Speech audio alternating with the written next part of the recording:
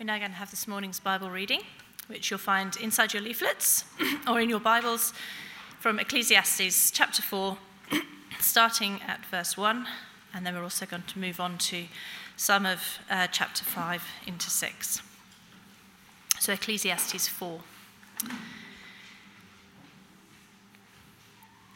Again I looked and saw all the oppression that was taking place under the sun. I saw the tears of the oppressed, and they have no comforter. Power was on the side of their oppressors, and they have no comforter. And I declared that the dead who had already died are happier than the living who are still alive. But better than both is the one who has never been born, who has not seen the evil that is done under the sun. And I saw that all toil and all achievement spring from one person's envy of another. This too is meaningless, a chasing after the wind. Fools fold their hand and ruin themselves. Better is one handful with tranquility than 2 handfuls with toil and chasing after the wind. Again, I saw something meaningless under the sun. There was a man all alone. He had neither son nor brother. There was no end to his toil, yet his eyes were not content with his wealth. For whom am I toiling, he asked, and why am I depriving myself of enjoyment? This too is meaningless, a miserable business. 2 are better than 1, because they have a good return for their labor. If either of them falls down, one can help the other up. But pity anyone who falls and has no one to help them. Also, if 2 lie down together, they will keep warm.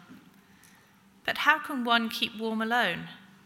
Though one may be overpowered, 2 can quickly defend themselves. A cord of 3 strands is not quickly broken. Better a poor but wise youth than an old but foolish king who no longer knows how to heed a warning. The youth may have come from prison to the kingship, or he may have been born in poverty within his kingdom. I saw that all who lived and walked under the sun followed the youth, the king's successor. There was no end to all the people who were before them, but those who came later were not pleased with the successor. This too is meaningless, a chasing after the wind. And then Ecclesiastes 5, starting at verse 8. If you see the poor oppressed in a district, and justice and rights denied, do not be surprised at such things, for one official is eyed by a higher one, and over them both are others higher still. The increase from the land is taken by all. The king himself profits from the fields. Whoever loves money never has enough. Whoever loves wealth is never satisfied with their income. This too is meaningless. All goods increase, so do those who consume them. And what benefit are they to the owners except to feast their eyes on them? The sleep of a laborer is sweet, whether they eat little or much. But as for the rich, their abundance permits them no sleep. I have seen a grievous evil under the sun, wealth hoarded to the harm of its owners, or wealth lost through some misfortune, so that when they have children there is nothing left for them to inherit. Everyone comes naked from their mother's womb, and as everyone comes, so they depart. They take nothing from their toil that they can carry in their hands. This too is a grievous evil. As everyone comes, so they depart. And what do they gain since they toil for the wind? All their days they eat in darkness, with great frustration, affliction, and anger. This is what I have observed to be good, that it is appropriate for a person to eat, to drink, and to find satisfaction in their toilsome labor under the sun during the few days of life God has given them. For this is their lot. Moreover, when God gives someone wealth and possessions, and the ability to enjoy them, to accept their lot and be happy in their toil, this is a gift of God. they seldom reflect on the days of their life because God keeps them occupied with gladness of heart. I have seen another evil under the sun, and it weighs heavily on mankind. God gives some people wealth, possessions, and honor, so that they lack nothing their hearts desire. But God does not grant them the ability to enjoy them, and strangers enjoy them instead. This is meaningless, a grievous evil.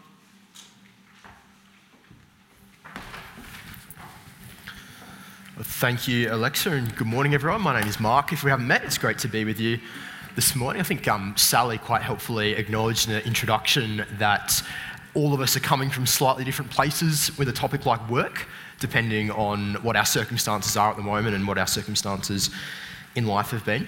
I remember about 10 years ago when I got my first full-time job out of uni, one of the things that really struck me was the all-consuming nature of work.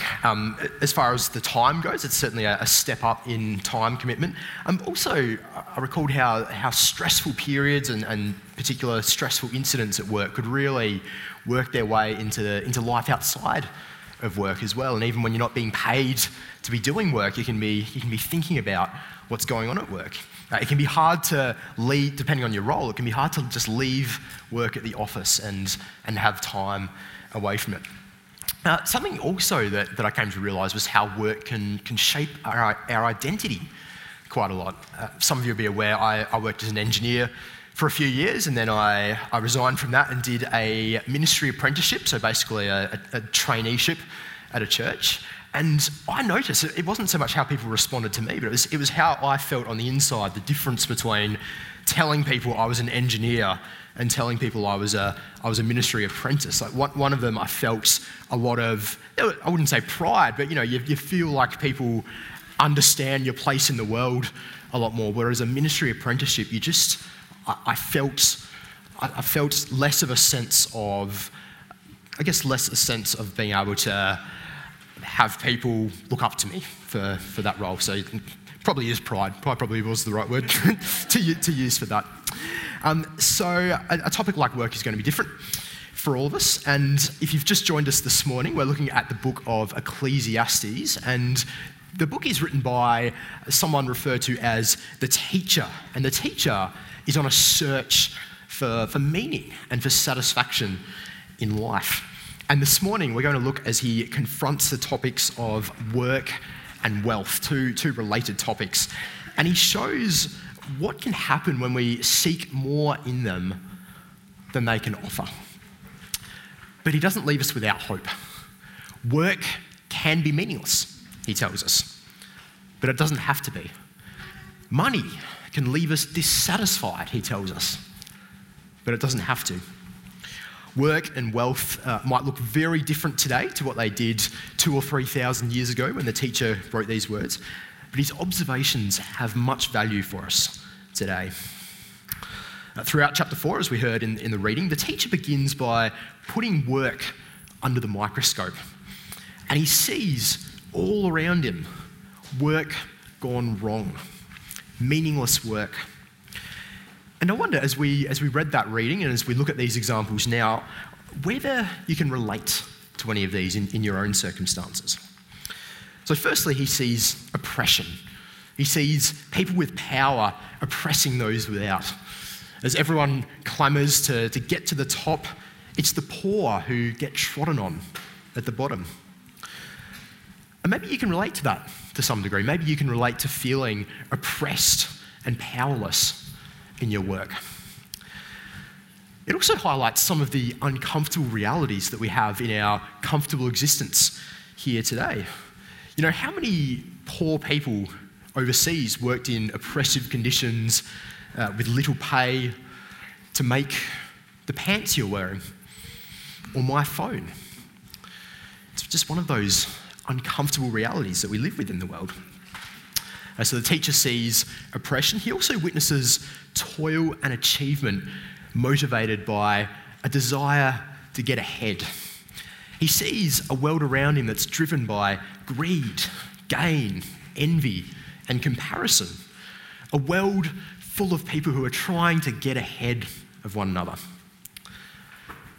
Not a lot unlike our world, actually, I have to say.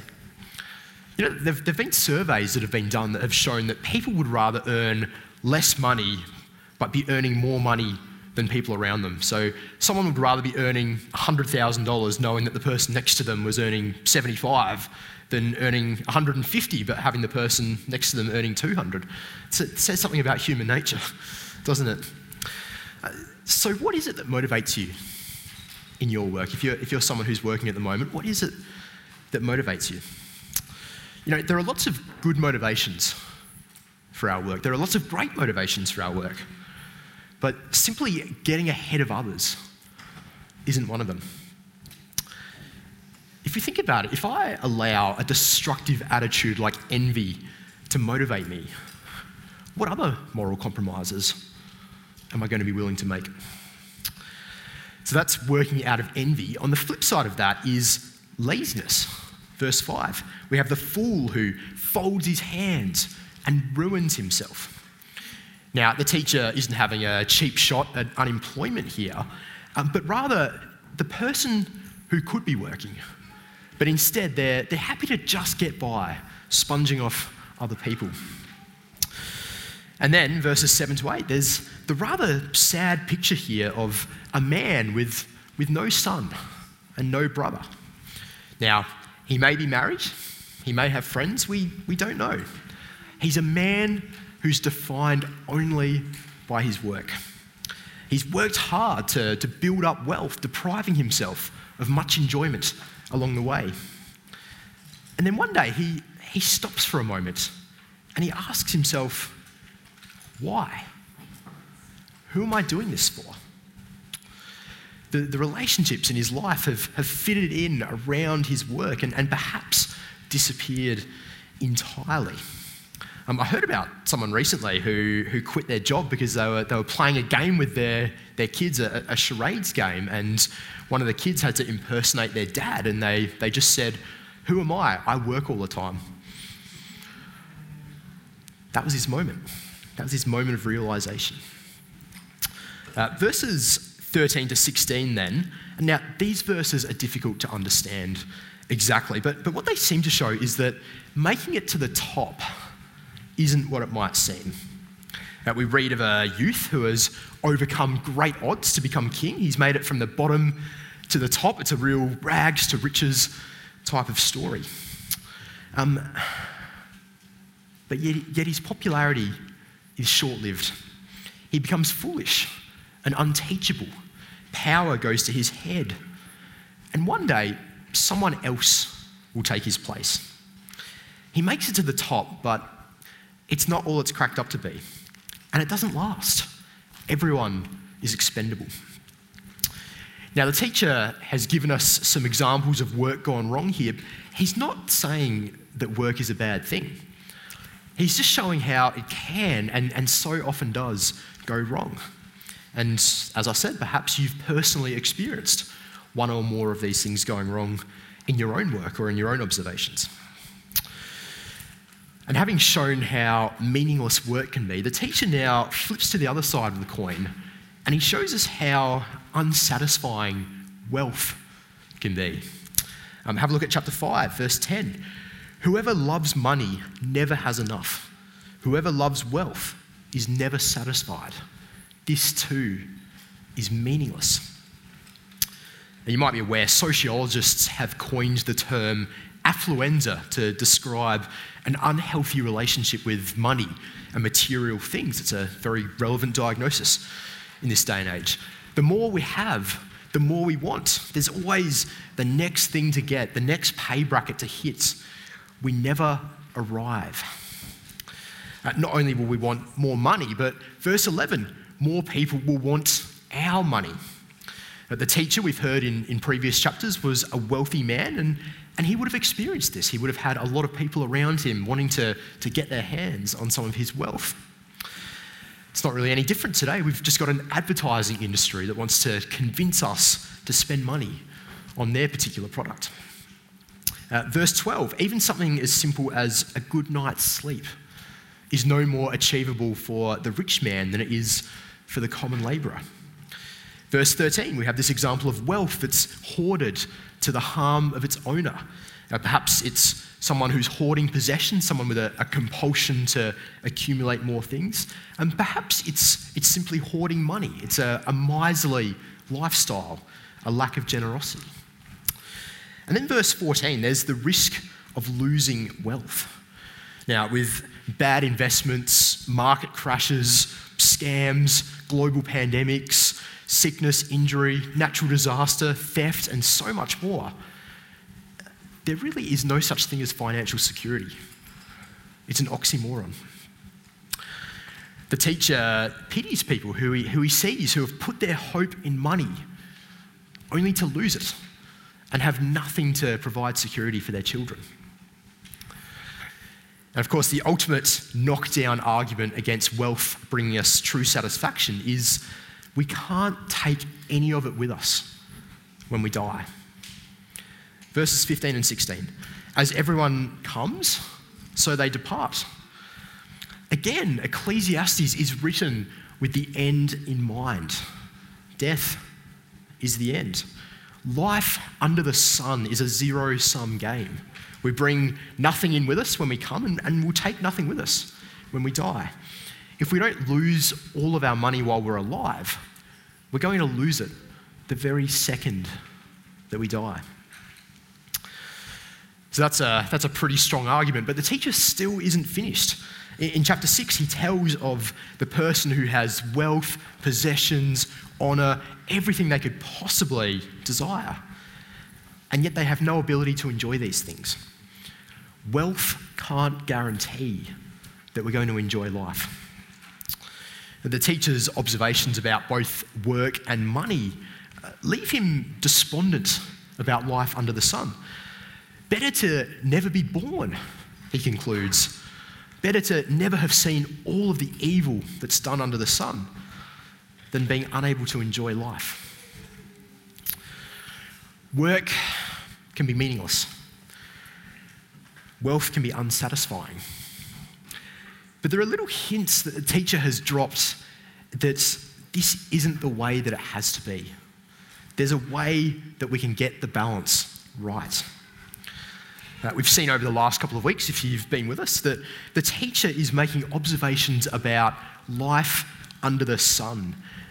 It's a purely human view of the world. It's a view that leaves God out of the picture.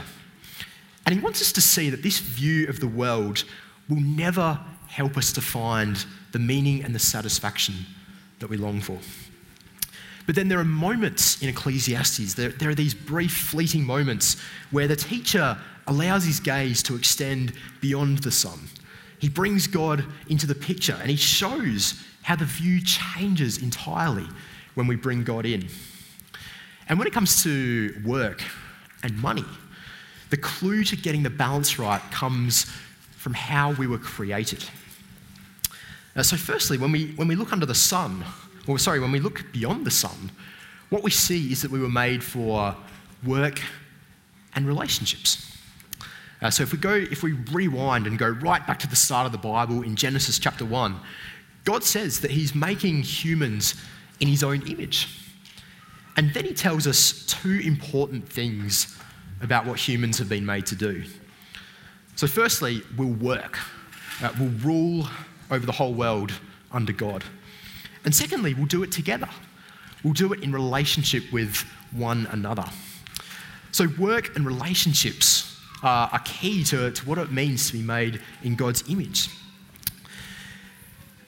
And yet so often, the danger is that we pursue work to the detriment of relationships. I'm not saying that's always the case, but certainly in the teacher's observation, that's the big problem that we can have. And perhaps the reason for that is because I know that I can afford to take my family and my friends for granted, at least for a little while. But if I slack off on my work, if I don't keep my work to a certain standard, then I'm not going to be able to even keep my job, let alone get ahead like I want to. So what's the teacher's solution? What's his solution to this problem of meaningless work?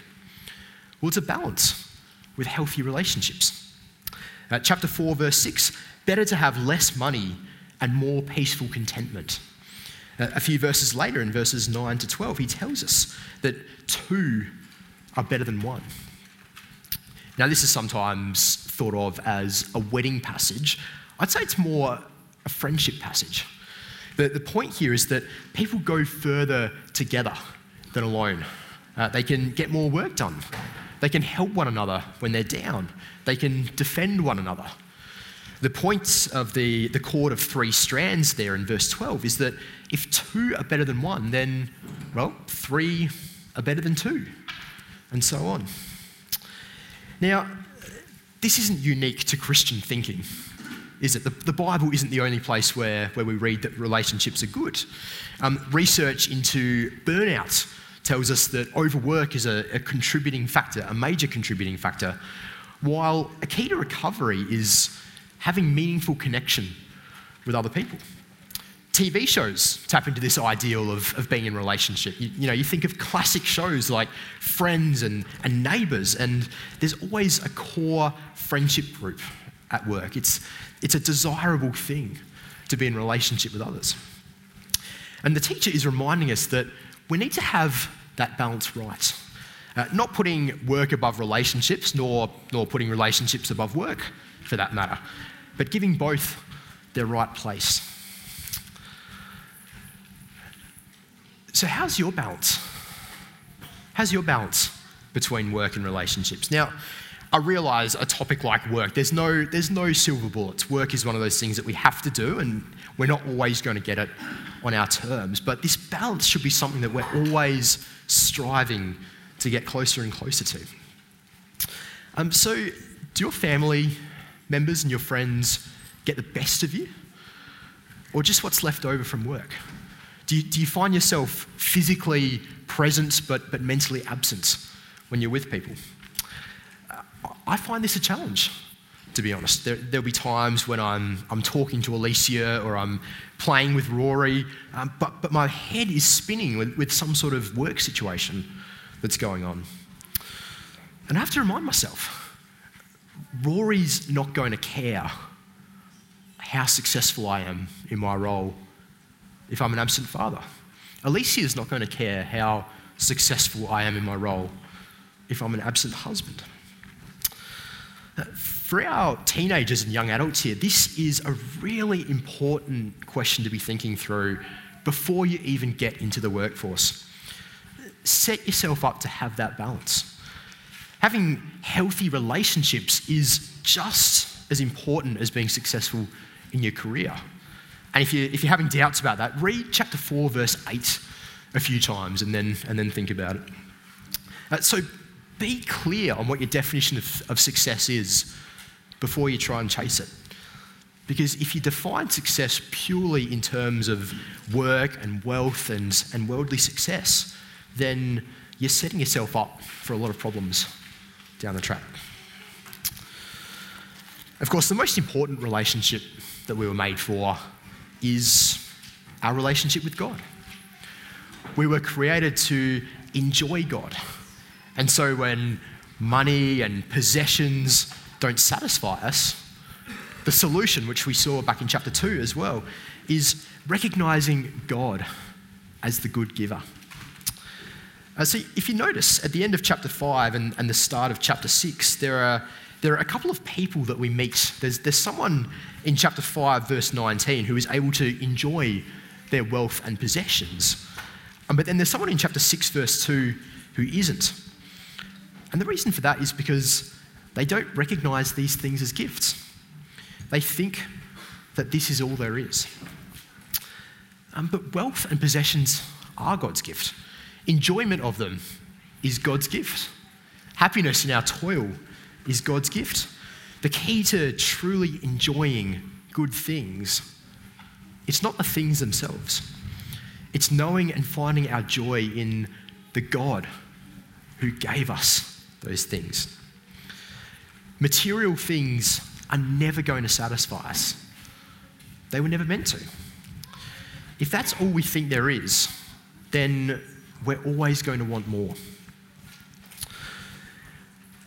A few hundred years after the teacher wrote these words, the Apostle Paul wrote some very similar words in the book of 1 Timothy. I think we've got it up on the screen.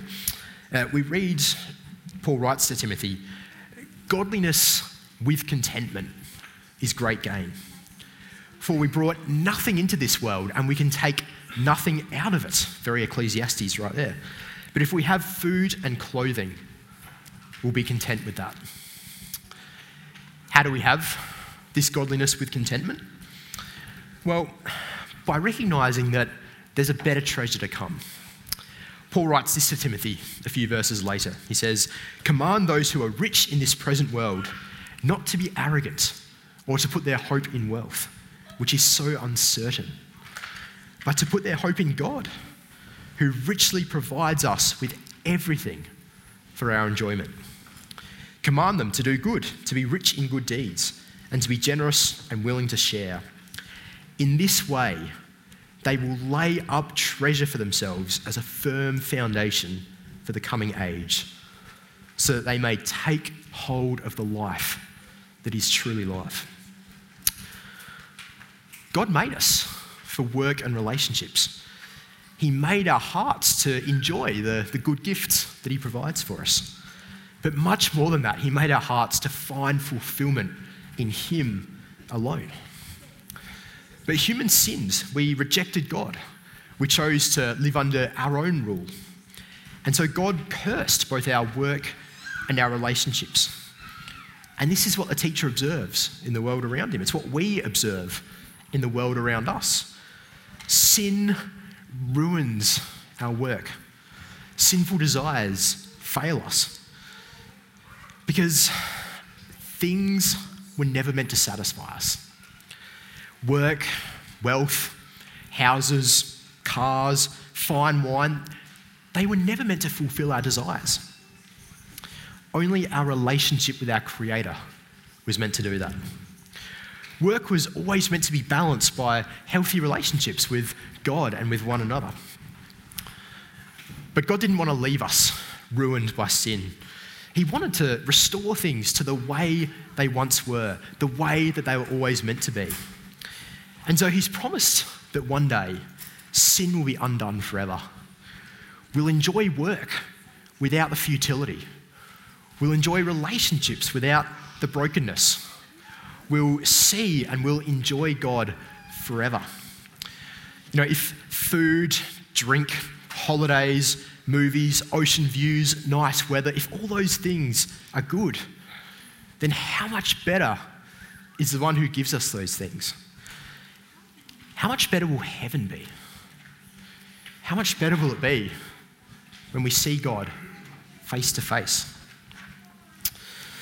And to make all this possible, God sent his own son, Jesus, to die in our place for our sin, taking the punishment that we deserved, freely giving us the chance to come into a right relationship with him and to be part of the restored creation that God has promised.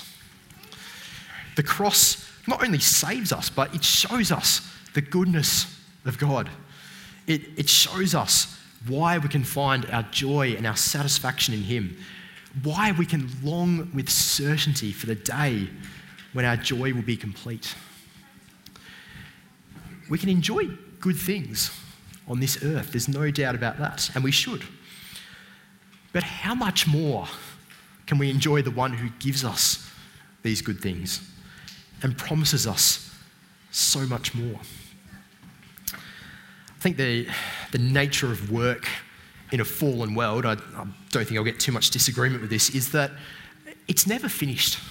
There are always loose ends, aren't there? And that's the message of Ecclesiastes, essentially, that there are always loose ends in life. And my guess is that for most of us here this morning, there are things on your mind about work, things that you weren't able to finish on Friday, things that you know will be there on Monday, things hanging over your head. The beauty of the gospel message is that we can rest in the finished work of Jesus. The most important work in my life is not any work that I do. It's Jesus dying to save me. And that work is finished. Jesus said it himself. I think it helps the way that we think about identity, as when we think about having our identity in our work. The most important place that we can find our identity is not what I do from 9 to 5 on Monday to Friday. It's knowing that God loved me enough to send his son to die for me so that I could call myself a child of God. That's a more important identity than anything that I can do. So where is it that you're seeking your joy and satisfaction? If it's in work, wealth, and success, they're never going to be able to provide it in the same way that God can. They're never going to be able to provide it in the way that you're looking for it at the deepest heart level. God's made us to work. He's made us to be in relationship with one another. But most importantly, he's created us to know him and to enjoy him forever. And the finished work of Jesus has made that possible. Let me pray for us. Father, thank you that our work may never be finished. Our work may never quite bring us the satisfaction that we want, but that Jesus' work is finished.